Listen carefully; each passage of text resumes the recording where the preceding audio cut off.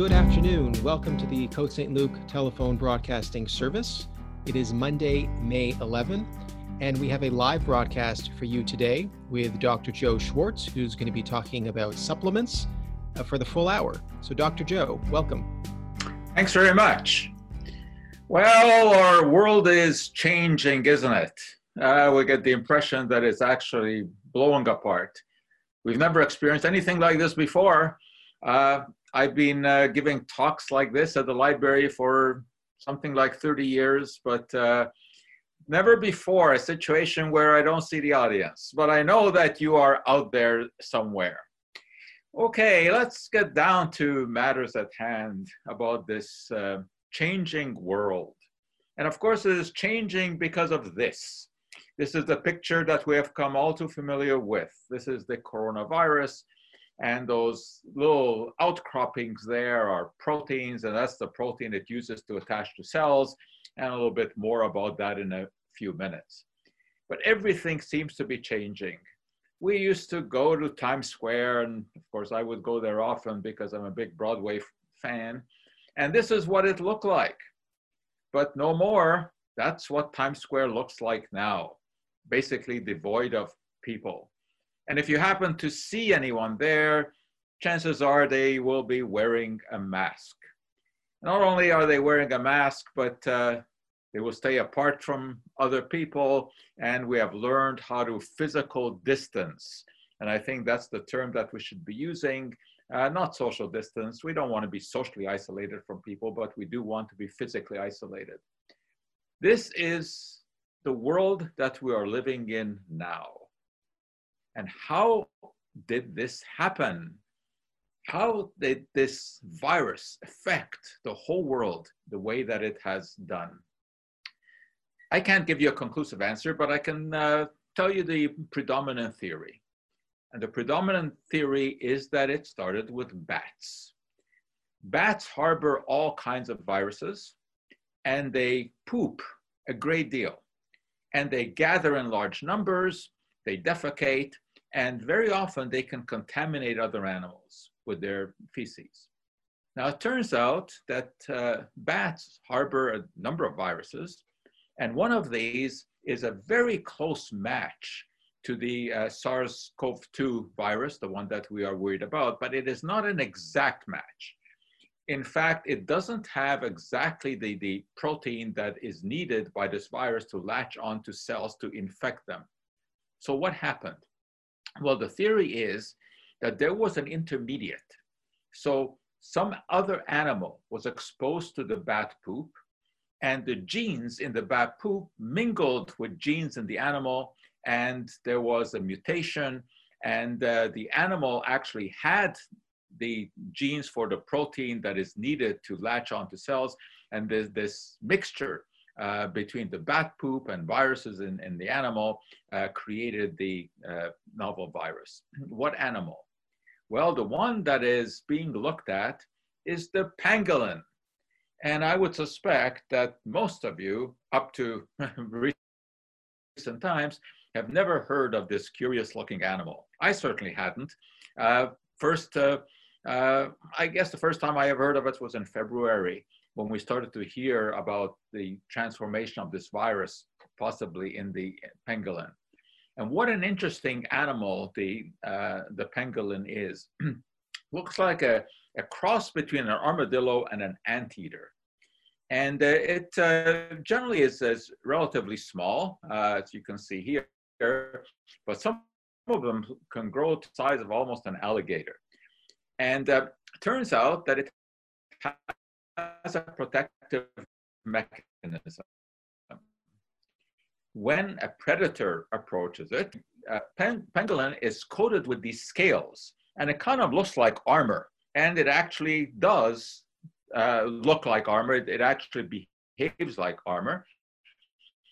And the major predators like tigers, leopards,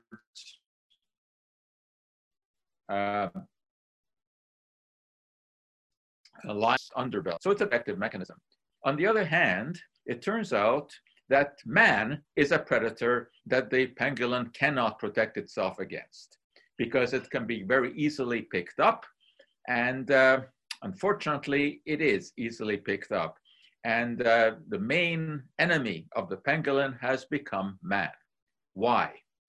Well, believe it or not, there's a big market for the pangolin in Asia for two reasons. One is its flesh, which is thought to be a delicacy, plus it's also thought to be an aphrodisiac, and the scales of the animal. And those are supposed to have therapeutic properties, and they are sold as medicine. So poachers get in on the game and capture these animals and sell them and get a lot of money for it. The flesh of the pangolin sells for about $600 a kilo. Why do they buy it? They buy it in order to cook it, make a meal out of it, because it supposedly is a delicacy, and as I said, also has aphrodisiac properties. However, the main attraction of the pangolin is its potential health properties. So here, for example, is a wine that is made with pangolin. The pangolin is soaked in rice wine. And then, of course, you have the scales. And these are roasted and ground up and made into pills, made into a medicine. And this is supposed to be a cure for absolutely everything, from diabetes to cancer. And interestingly enough, it is also supposed to be a cure for COVID-19. So here's the interesting story. The pangolin, which is linked to the onset of the disease, has this aura of also being combative against the disease. Now, I think we can say quite conclusively that there's no scientific merit in the medicine, supposed medicine made from the scales of the pangolin. It is just keratin. The stuff is exactly the same material as our nails and our hair is composed of. It doesn't have any therapeutic potential, but it is ground up and sold in pill form, and there's a huge market for this. And the pangolin has become the most illegally traded animal in the world, and its population has been decreasing dramatically because of this poaching for the two silly reasons. One is to eat it, and the other to make it into a medicine. Now, how did this virus cross over to humans? That isn't exactly clear. But perhaps one of the predators of the pangolin, which is man, handling an animal, got infected. And once one got infected, then of course it all started. And the target now seems to be these so-called wet markets in Asia, especially in Wuhan, where all kinds of exotic animals are sold, and pangolins and pangolin parts were sold. Now, of course, there's no universal agreement on this, but there's pretty good evidence that this is what is happening because of the genetics of this virus. And the protein that is needed in order for the virus to latch on to receptors on human cells to infect them, there's coding for that protein in the genome of the pangolin. So the story is still evolving. But one thing is for sure, is that ever since there was research implicating the pangolin, sales of pangolin products, of course, have declined because people now, of course, are scared of the virus. So this virus, which is a curse to just about everyone in the world, may be what actually saves this rather interesting animal from extinction. And the trade already has decreased. The pangolin trade used to be huge in the trade in scales, and authorities would often seize large stockpiles of these. Well, this is sort of disappearing now because, of course, there is no market for anything, any product that comes from the pangolin, because people, of course, are so scared of this. Unfortunately, in China, there are other medicines that are made from exotic animals. Again, supposedly a cure for everything, including COVID-19. Tiger bones is one of these. Terrible, because tigers are poached because of this, and there's nothing special about the tiger bone. And then we have bear bile extracts. Now, bear bile is widely sold in Asia in various forms, as you can see here in capsules or in pills. And this is really tragic because of the way that animals are raised in order to extract their bile. Amazingly, in China, this is legal. You can have bears in captivity and you can basically keep them in cages and put a catheter into their bile duct and periodically withdraw the bile. Now, it turns out that there actually is some medical benefit to a compound called ursodeoxycholic acid, which is found in the bile. And it can have an effect on gallstones. But this is irrelevant because this chemical can also be made synthetically in the lab. So there's absolutely no need to torture bears in this fashion. Unfortunately, it is still happening in Asia, but now at least with all of this attention being paid to COVID-19, governments are cracking down on the use of wild animals to furnish various kinds of supposed medical products. Now, traditional Chinese medicine, of course, is ancient. It goes back thousands of years. And the Chinese have been using various kinds of herbs and plant products in order to formulate medicines. And some of these actually do have some value. For example, artemisinin, which is a drug that is now used in the treatment of malaria, evolved out of traditional Chinese medicine. Of course, now it is sold in standardized versions. It's not just, you know, a random mixture of plant products. So traditional Chinese medicine has some good points, but unfortunately, it is also tied into the torture of animals, as I just suggested. The Chinese government actually promotes the use of some of these traditional remedies. I think that goes back to Mao Zedong, who wanted to show that China can lead the way and that traditional Chinese medicine was comparable to Western medicine. And also in China, many people don't have access to modern medicine, and they do have access to traditional medicines. So here, for example, is one that is being promoted now by government authorities in China to treat the coronavirus infection. And it has an herb called weeping forsythia, Japanese honeysuckle flowers, and ephedra. Now, ephedra does have a possible effect because it enhances breathing.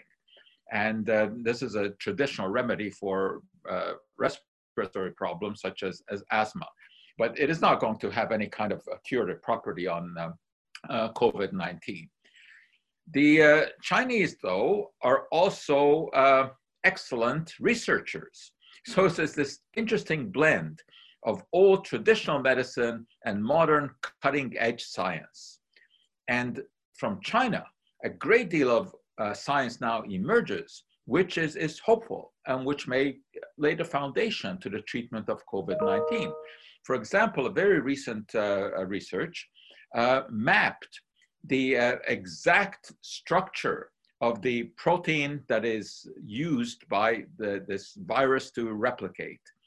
And turns out that once you know the structure of this protein, you can kind of inactivate it by designing a drug that fits into certain sites on this protein, and that disables it from interacting with cells.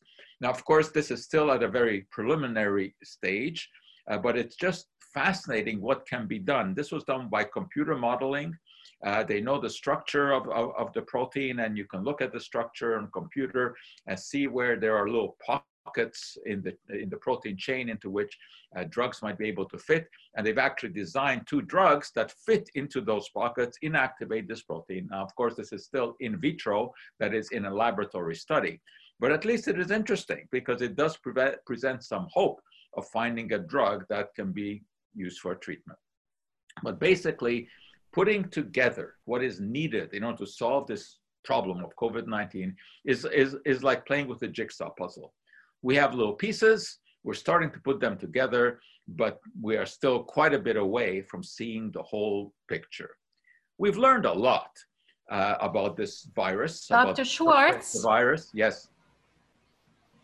I see we have a question here coming in from the audience. The question is, There are types of coronavirus that are not COVID-19, such as common cold strains. How does this impact serological testing of the presence of coronavirus in the community? Okay, we'll answer that, but let's leave the other questions to the end, okay? Okay, no problem. Okay. All right. Coronaviruses are a general class of viruses, and so called because when you look under a microscope, it looks like they have a crown. That's the corona. And those are these little outcroppings of the protein that I mentioned. But there are many different kinds of coronaviruses. And as suggested, the cold virus, the flu virus, all fall into the same category, but they have a different chemical makeup in terms of the protein.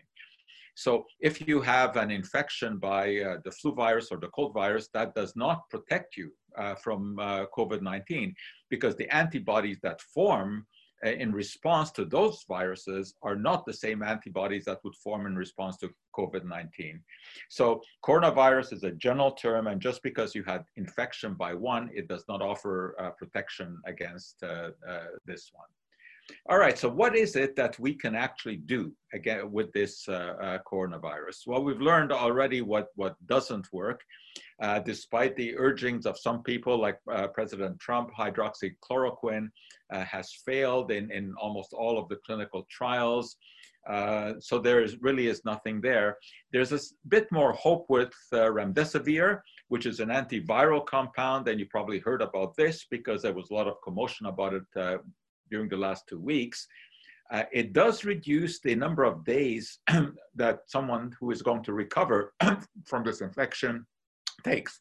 So instead of 15 or 16 days, they may recover in 11 days. That's not a huge difference, but at least it is something that does work. The question is, will it reduce mortality? Will it reduce the number of people who are dying? We don't know that yet. And also, of course, there's going to be the problem if it does work. Do we have enough to treat the population that would require treatment? But at least here is something that does present some iota of hope. And believe it or not, so does aspirin, because it is now turning out that a lot of the problems associated with COVID-19 are due to what are called microthrombi, tiny little blood clots that form in response to the virus. And aspirin, of course, has an anticoagulant effect. And there are some interesting, again, very preliminary studies showing that people who are in a serious way with COVID-19 do somewhat better if they are treated with an anticoagulant such as aspirin or heparin. This does not mean that anyone should start taking aspirin in order to prevent the disease. It doesn't prevent the disease. The question is whether or not once someone has come down with a serious version of the disease, will these anticoagulants help? And I think we're going to have an answer to that relatively soon, because a lot of institutions are now trying the anticoagulant therapy. There's also some hope with cannabis. Cannabis, of course, is a very complex mixture of compounds. And this recent study that got a lot of publicity from University of Lethbridge, because researchers showed that an extract of cannabis sativa could impair the attachment of the virus to cells. However, very important to understand that this was, once again, a laboratory study. Now, in order for this virus to get into a human cell, it has to first attach itself to a receptor, which is called the angiotensin converting enzyme 2, ACE2 receptor. These are protein molecules that sit on the surface of a cell. And when the virus attaches, then it can start to invade the cell. Well, it turns out that with cannabis, the production of this ACE2 is prevented inside of the cell where it normally is formed. So there is some interesting aspect to this, and there's some hope. But once again, nobody should start taking any kind of supplement to prevent this from happening. I mean, it's a theoretical possibility.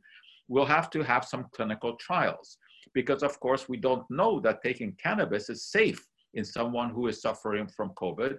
And furthermore, there's also always a question of exactly which component of the cannabis oil is operative here. Is it the cannabidiol? Is it maybe THC? Or is it one of the 400 other compounds that one finds in cannabis oil?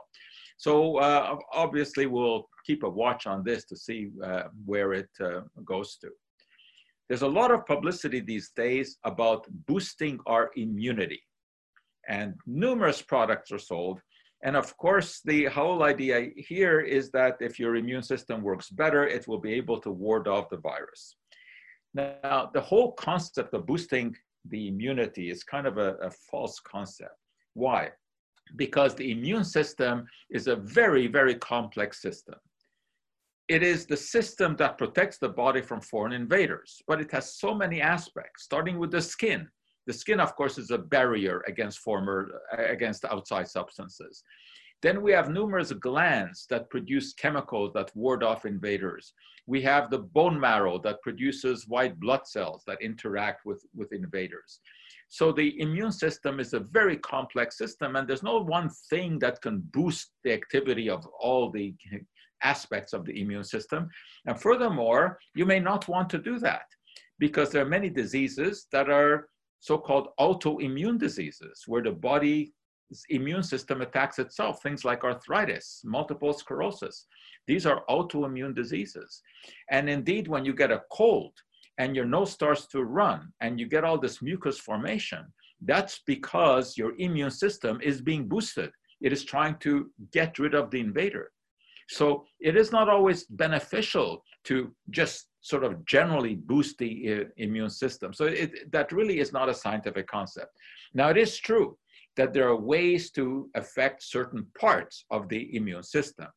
And this is where marketing really gets into it. I will just run through with you a few of the substances that are out there, both in pharmacies and in health food stores, which are claimed to be effective against viral infections. Now, they're very careful, of course, in choosing the words, because if you make a claim on a product that this is effective against COVID-19 without any proof, that would make it into an illegal product. So they're very careful. They say that it has been shown to have some antiviral activity in some laboratory tests or whatever. The fact is that none of the ones that I'm going to show you here now have any human clinical evidence. And that's what we look for, is human trials, double-blind trials, where a group of subjects is given the substance, another group matched in every way is given a placebo, and then we see what happens. But the ones that are being promoted here, because of some smidgen of evidence found in the laboratory, usually in tissue culture, that is in cells, has shown some antiviral effect. So we have astragalus, then we have black elderberry extract, sambucol is the trade name for it. This has been shown to have some moderate effect on reducing the symptoms of the common cold or maybe even the flu, but no one has tested this against COVID-19. Lysine is an amino acid that does have an antiviral effect on herpes simplex virus, the virus that get on our mouth, but that doesn't mean it has any effect on COVID-19. Then things like melatonin have been implicated, N-acetylcysteine. Again, you can always dredge up some study that shows that there might be some connection, but so far, nothing that is really impactive. Olive leaf extract is also being promoted. So is vitamin K. Now, vitamin K is important in many ways for the body. I mean, the term vitamin, of course, implies that it is vital to the body, but nobody has shown that this is effective against COVID-19. And then you have sort of the general tonics that are being promoted, like ginseng, which is supposed to be good for whatever ails you. And it does have some stimulant properties, but again, nothing to battle COVID-19. Garlic is great for cooking with, good taste. And there are some studies that have shown reduced blood pressure with garlic, and it does have some antibiotic effect against bacteria, but of course COVID-19 is not a bacterial disease. But nevertheless, with clever wording, it is being promoted. So is echinacea. Echinacea is an extract of a flower, some moderate effect in reducing the symptoms of the common cold, but again, nothing with COVID-19. And apple cider vinegar, very popular for absolutely everything, is being promoted for everything from weight loss to treating viral diseases, none of which is scientifically sound. So is there anything, though, that offers some hope, anything that has more than just a smidgen of evidence. Well, zinc is one of these. Zinc is a part of many enzymes that are used by cells of the immune system. And it does make sense to take some supplements of zinc when someone has a viral disease, but you don't want to overdo this because large doses of zinc can be toxic. Now, 50 to 80 milligrams a day when someone is suffering from a viral infection may do some good. It is not curative. It just helps with some of the symptoms. Then we also have some interesting claims made on behalf of probiotics. Probiotics are bacteria, and these are the so-called beneficial bacteria. There are a lot of bacteria that live inside our body. In fact, there are more bacterial cells in our body than human cells. We're more bacteria than human. And some of these bacteria are beneficial in the sense that they squeeze out the disease-causing bacteria. But how could this have any effect on COVID-19, which is not a bacterial disease?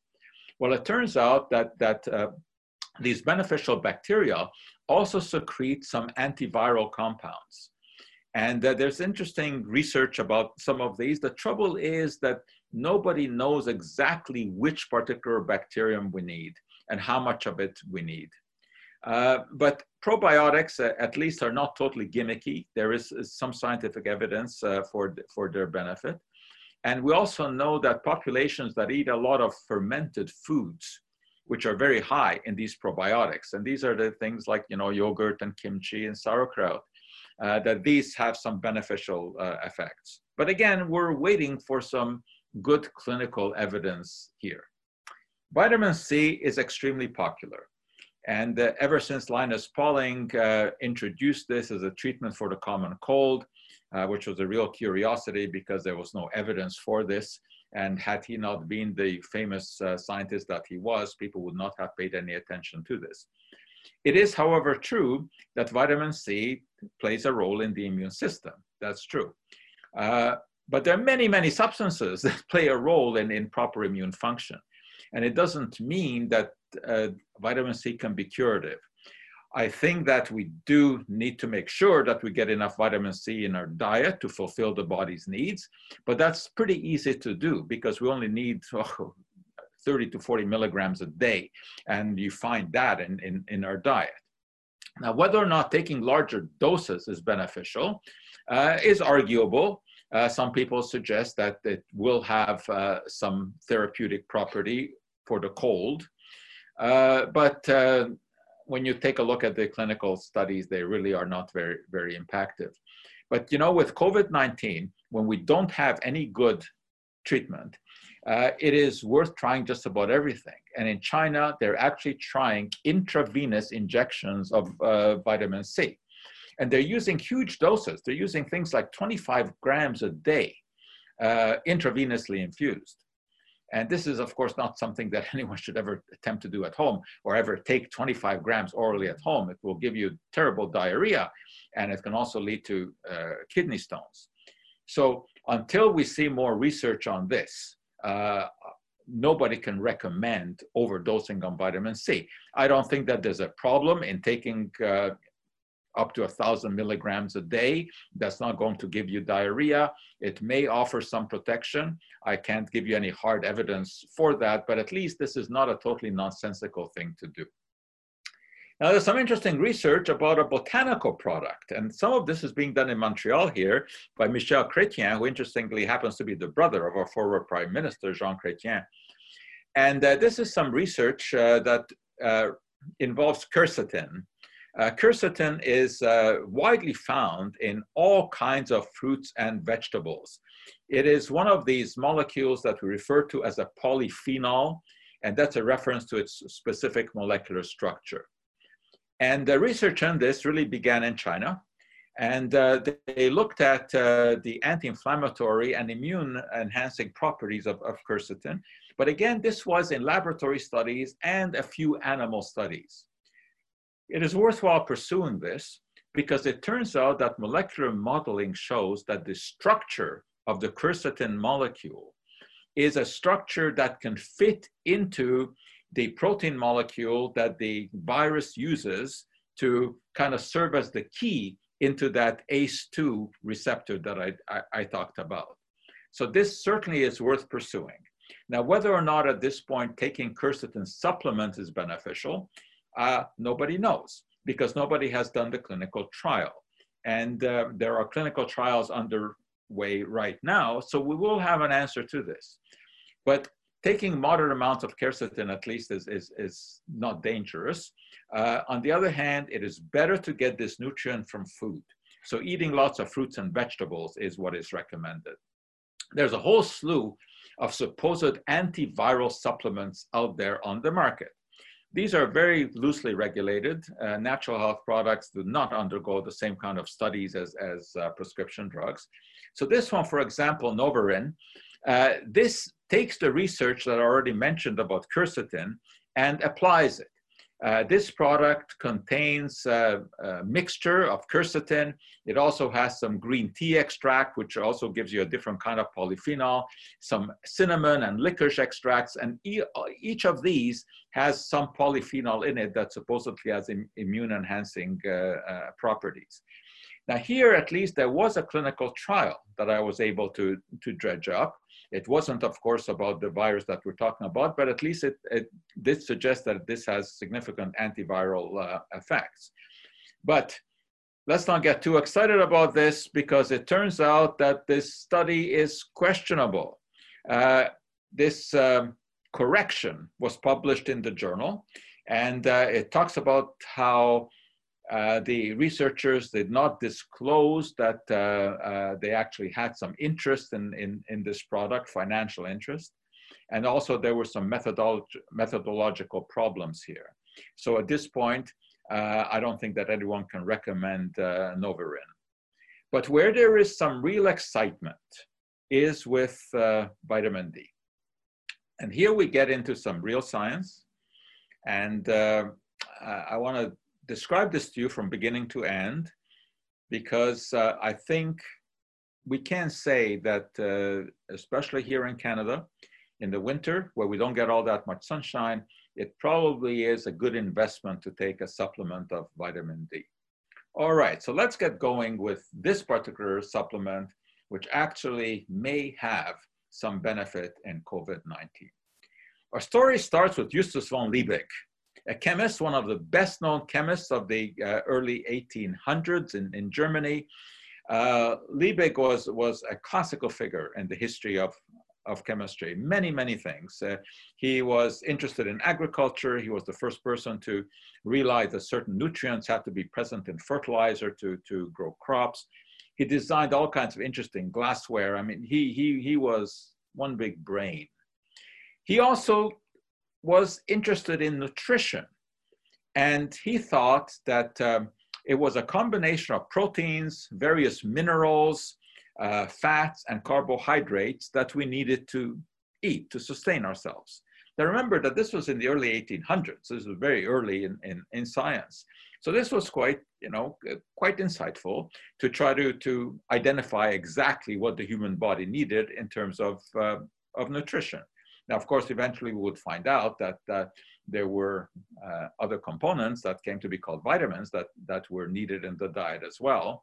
But Liebig got nutrition really started. And interestingly enough, he was also the first person to promote dietary supplements. There was a financial interest here, to be sure, but he came up with Liebig's extract of meat. And meat was, of course, thought to be high in protein and therefore nutritious. And he showed how you could take 40 pounds of meat and condense it all into a dietary supplement. And this became actually a popular product, Liebig's extract of meat, both in order to add flavor to food that was being cooked and also to enhance health. So Liebig was really the first one to become interested in nutrition. That's why our story with vitamin D starts there. But then it continues. Now, Liebig, and they made a number of contributions to nutrition, most of which now have been superseded with modern science. But interestingly enough, he also thought that chocolate was the perfect food. Well, it may not be the perfect food. It does have a taste that a lot of people like. So as you can see, Liebig was a historic figure in the history of nutrition. and in general in chemistry. And Elmer McCullum became very interested in the work of Liebig. He was an American biochemist. And again, in the late 1800s, when he started his work, there was a lot of attention being paid to nutrition because this was an evolving area. And he did some studies on rats. Now, he, of course, had read all about Liebig's work and decided to test just what proportion of these nutrients was needed. And he did this on rats. But he found something interesting, that when he took the ratio of proteins, minerals, fats, carbohydrates that Liebig recommended, the rats failed to thrive. He didn't really understand how this was. But then he began to add other components to the diet to see if he could find an answer to this mystery. And he discovered that when he added cod liver oil, of all things, to the diet of the rats became healthier. They grew in a totally normal fashion. So he knew that there was something in cod liver oil that was needed for proper growth, that was not found in the so-called macronutrients, the proteins, the carbohydrates, and the fats, and the minerals. Now, this eventually came to be called vitamin A. Although McCullum never was able to isolate it, he just knew that there was something in cod liver oil that allowed the rats to grow normally. Eventually, it became known as vitamin A. Now, the term vitamin was actually coined by a Polish chemist by the name of Casimir Funk. And therein lies another interesting story, because Funk was familiar with the word of Christian Eijkman, a scientist, a Dutch scientist who had done a lot of work in the Dutch East Indies. And in the East Indies, many people suffered from beriberi, a terrible condition that leads to total body weakness. And it turned out, as Eijkman discovered, that the difference between natives who came down with this disease and those who did not was that the ones who came down with beriberi had a diet of white rice. Others ate brown rice. And he wondered what was going on here. So he studied rice and discovered that there was a chemical eventually called thiamine, which prevented beriberi. It had to be present in very small doses in the body, but it was essential. Now, this molecule thiamine had what we call a functional group, an NH2 group on it, and that in chemical terms is what we refer to as an amine. So this was an amine, and it was vital to life, and therefore he coined the term vital amine, and eventually that got contracted to vitamin, with an E at the end. Eventually that E was removed. And indeed, he himself, Casimir Funk himself, said that he realized that while this was an essential nutrient and it was an amine, he thought that there might be other molecules that did not fit this general class, that they were not amines, but would also be necessary from the diet. So he said, let's use the term vitamin without the E added. And of course, this is what we have today. So vitamins are substances that are needed to be present in the diet because the body cannot produce them, and we do not need them in large amounts, very often in microgram or milligram amounts. Anyway, McCullum, based upon his research with substances present, he didn't identify exactly what it was, that were needed in the diet. So he coined this expression, eat what you want after you have eaten what you should, so that there were nutrients that we had to have. This was a statement that captured the attention of Sir Edward Mellanby in Great Britain. Mellanby was a scientist who was very interested in rickets. Rickets is a terrible disease where the bones do not form properly, and this was epidemic in England at that time. Today we understand why. They didn't know at that time. There was very little exposure to sun, and therefore there was very little formation of vitamin D in their body. Anyway, he was interested in this. And he also knew that the diet of the Scots was very limited. It was mostly based on oats, all kinds of things made of oats. And he wondered whether or not this limited diet was a problem, because he knew about the work of McCullum. So he wondered, could there be something missing in the Scot diet? So he followed in the footsteps of McGill, but instead of using rats, he used dogs. And he put the dogs on a diet that was very similar to what the Scots ate, and the dogs developed rickets. And then he fed them cod liver oil, just like McGill had done. And believe it or not, the dogs recovered and became happy and healthy. Now, interestingly enough, the only reason this experiment worked was because his dogs had been kept in cages indoors in a lab. Had they been exposed to the sun, they would have never developed rickets, as we were, of course, later to find out. But anyway, he concluded that vitamin A also cures rickets. It was the wrong conclusion, because it was indeed something in the cod liver oil that worked, but as we later found out, it wasn't vitamin A, it was vitamin D. So he came to the wrong conclusion, but he had done the experiment very, very carefully.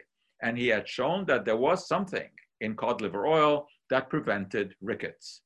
And this started the process of giving cod liver oil to children in schools. And I remember when I was in elementary school in Hungary, we did have to line up just like this in order to get that spoonful of cod liver oil. And once you tasted that spoonful of cod liver oil, you would remember that for the rest of your life. Now, as I'm talking about this, I can actually taste that foul taste in my mouth. But it did prevent rickets. Well, in the 1930s, though, McGill had shown that it actually wasn't vitamin A that was responsible for preventing rickets, because he was still interested in cod liver oil, and he passed some oxygen gas through the cod liver oil, and that was known to destroy vitamin A. So if there was no vitamin A in there, what was it? And of course, as we will see, turned out to be vitamin D. But important contribution was made by Kurt Hulczynski and Henrietta Chick in England. And they were the ones who discovered that there was another way to prevent rickets. And that was exposure to sunlight. So we had these two approaches, cod liver oil and sunshine, that prevented rickets. So children already were being exposed to sunshine indoors, the so-called quartz lamps, which generated ultraviolet B. And this also was already being done in the 1940s and very popularly in the 1950s. So the question is, what was this link between cod liver oil and sunshine? And of course, as we now know, that link is vitamin D, vitamin D. How come this link between cod liver oil and sunshine? Well, it's an interesting story. It turns out that vitamin D is actually somewhat of a misnomer, because it isn't technically a vitamin. The definition of a vitamin is something that has to be in the diet.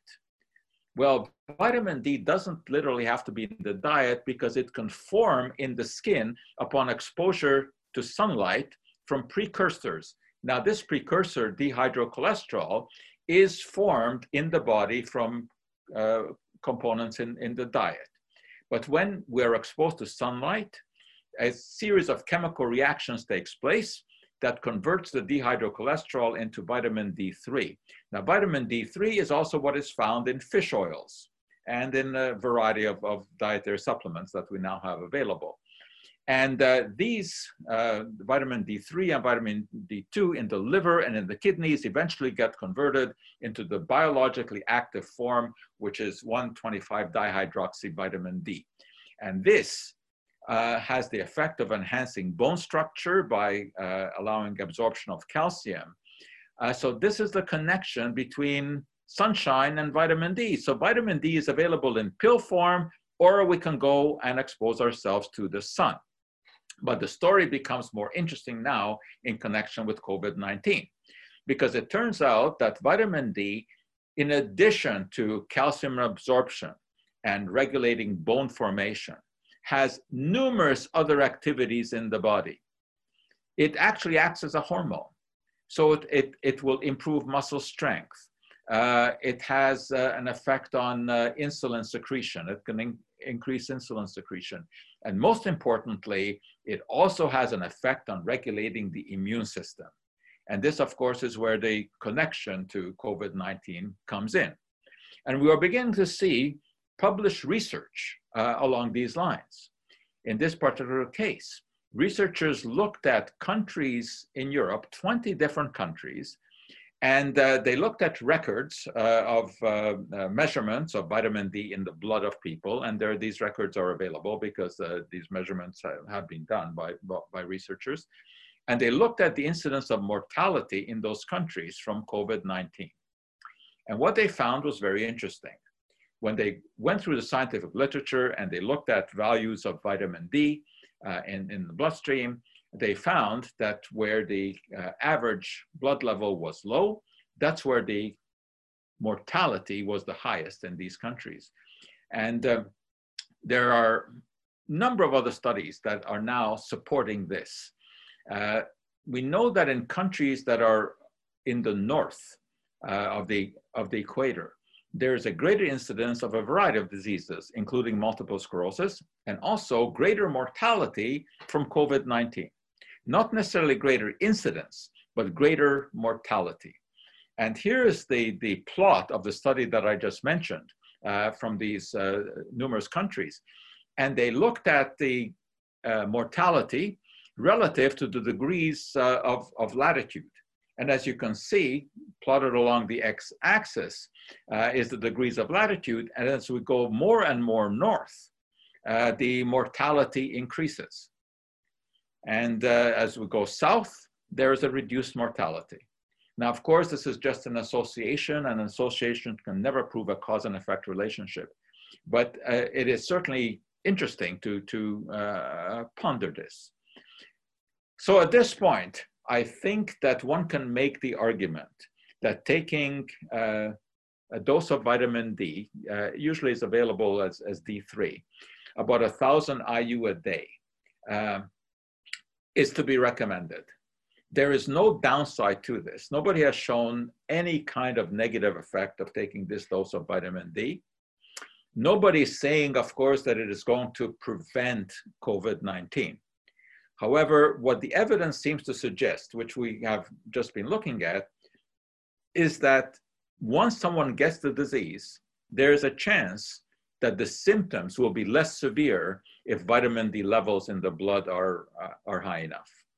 And this is at least a little bit of optimism there, because there actually is some scientific evidence here. But I also want to finish off by just warning you about some of the quack items that are out there, because as you know, whenever science fails to fill a void, the quacks will rush in and fill it, often with very seductive information, but it happens to be nonsensical. For example, miracle mineral solution is a concoction of two substances that you mix together and consume it. This, they claim, kills the virus in the body. When you mix these two, it forms chlorine dioxide, which is a bleaching agent. This is absolute nonsense. It cannot kill the virus inside of the body. Nothing kills the virus once it has infected cells. This, however, can be highly toxic. As sort of a corollary to this one is this virus shutout, which is very popular in Asia. It's a thing that you hang around your neck, and it supposedly releases chlorine dioxide. And every time that you inhale some of this to kill the virus. There's zero evidence and zero plausibility for this. And then we have people like Pastor Jim Bakker recommending colloidal silver. Now, silver does have some antibacterial properties, but it has no effect on the coronavirus. He has been reprimanded for this, and his promotion of this has been removed from YouTube, and he has ceased doing this. But there are many others who are still promoting colloidal silver. And numerous other products which have no efficacy whatsoever, but they make for very romanticized arguments for these things. And you never know what is going to be promoted. And I just want to relate this little story to you in terms of a quackery. A few years ago, I was talking about this particular product, which was then being promoted as a cure for just about everything. And I looked at this and looked at the ingredients, and all it had was organic wheat and grain alcohol. And of course, that's not going to be effective against any bacterial disease or any viral disease, but this was being promoted as a cure-all for everything. And I went on at length once on the radio about how nonsensical this was and how there was absolutely no scientific evidence. There was no plausibility of anything in here having that kind of effect. And I thought I did a pretty good job. What is the first call I get after spending about 5 minutes talking about how nonsensical this product was? I answer the phone. What was the first question? Where can I buy it? So sometimes you feel you just can't win. No, don't go looking for colloidal silver. Don't go looking for miracle mineral supplement. These are total nonsense. But the vitamin D, that's something else. In the meantime, of course, we wait for the vaccine, which may or may not happen. I think chances are that we will have a number of vaccines that can work. They will not work in everyone. They will never work with 100% effectiveness because no vaccine does. But then at least we will be able to perhaps get back to some sort of normalcy in life. And of course, we're all craving that. But it's going to be a while before we experience a scene like this again, unfortunately, because this is a situation like which we have never seen before.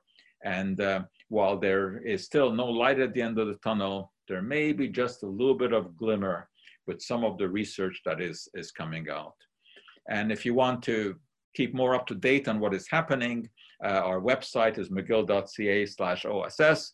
And of course, you can always email me at the address that you see here, and we answer all email questions. This situation changes not by the week, not by the day, but virtually by the hour. And you never know what the next hour is going to bring. So that's about it. I hope I gave you a little bit of insight into some of the supplements that are being looked at and which may or may not have some efficacy. So Danielle, is there any question out there now that we can answer? Okay, hello, Dr. Schwartz. I don't see any other questions in the Q&A, but if anyone out there has a question who called in, please raise your hand and then I'll be able to see it and we'll be able to take your call. Okay, I see something right now. Yes, hi. I'd like to know, are there any contraindications with some of these vitamins for people who take different medications for high blood pressure, cholesterol, whatever? Very good question. As far as vitamins go, no. But as far as herbal supplements go, there can be some very serious complications. For example, people who take something like St. John's wort, which is a herbal medication, that can interact with prescription drugs. So there are a number of herbal medications that can interact with prescription drugs. Of course, prescription drugs can interact with other prescription drugs. But as far as vitamins go, when they are taken in the normal dose, such as you might find in a regular multivitamin, there's no indication that those will interact with medication. There are a few cases where there may be some concern. For example, with vitamin K, someone who has bleeding disorders or someone who's taking a medication for a bleeding disorder, like an anticoagulant, like Coumadin, they have to be careful about intake of vitamin K. So yeah, there are those kind of interactions, but that's interaction with the disease, not necessarily with the drug that you're taking. But even in that case, the amount of vitamin K that would be present in a multivitamin tablet would not be enough to cause a problem. So it's from Helena P. Thank you very much for giving these lectures. I enjoy your show on CJAD also. And her question is, how can I sanitize the disposable masks to prolong their use? Could dish detergent and drying it with a hairdryer do the job? No, the disposable masks are disposable. They are not meant to be reconditioned. The masks that people are wearing now are the cloth masks, which do offer some protection, and those can be washed and dried, and that's fine. But the ordinary surgical masks are one-time use. I would imagine that, if you put them in the oven, it probably would kill any virus that is on there. But no one is really suggesting that. Well, one thing that we can say is that if you put it aside for a couple of days, the virus will be gone. The virus does not stay active on those masks for more than a couple of days. So if you have a few of those masks, you can kind of rotate them and use one and then put it away for 2 days in a paper bag, and then 2 days later you can use that one. So if you have 2 or 3 masks, you can solve the problem like that. Although with the masks, I think in some cases people are overdoing it when you're out alone walking on the street, going for your daily walk, which is a good thing to do. I don't think that a mask is needed. You're not going to catch this disease by passing someone on the street. This disease is transmitted mostly indoors from someone who's infected, and you have to spend some time with them in close proximity. Just passing someone on the street is not going to do it. Thank you very much for your answers and for your excellent lecture today, Dr. Schwarcz. Well, thank you, and we will do this again. And as I was saying, by that time, we will have a lot more information that has emerged about things that may work. And we're sure we will have a lot more quackery that has emerged about things will not work. So that is today's episode of the Côte Saint-Luc telephone broadcasting service. If you called in or joined us on Zoom, thank you very much. Have a great day. Bye-bye.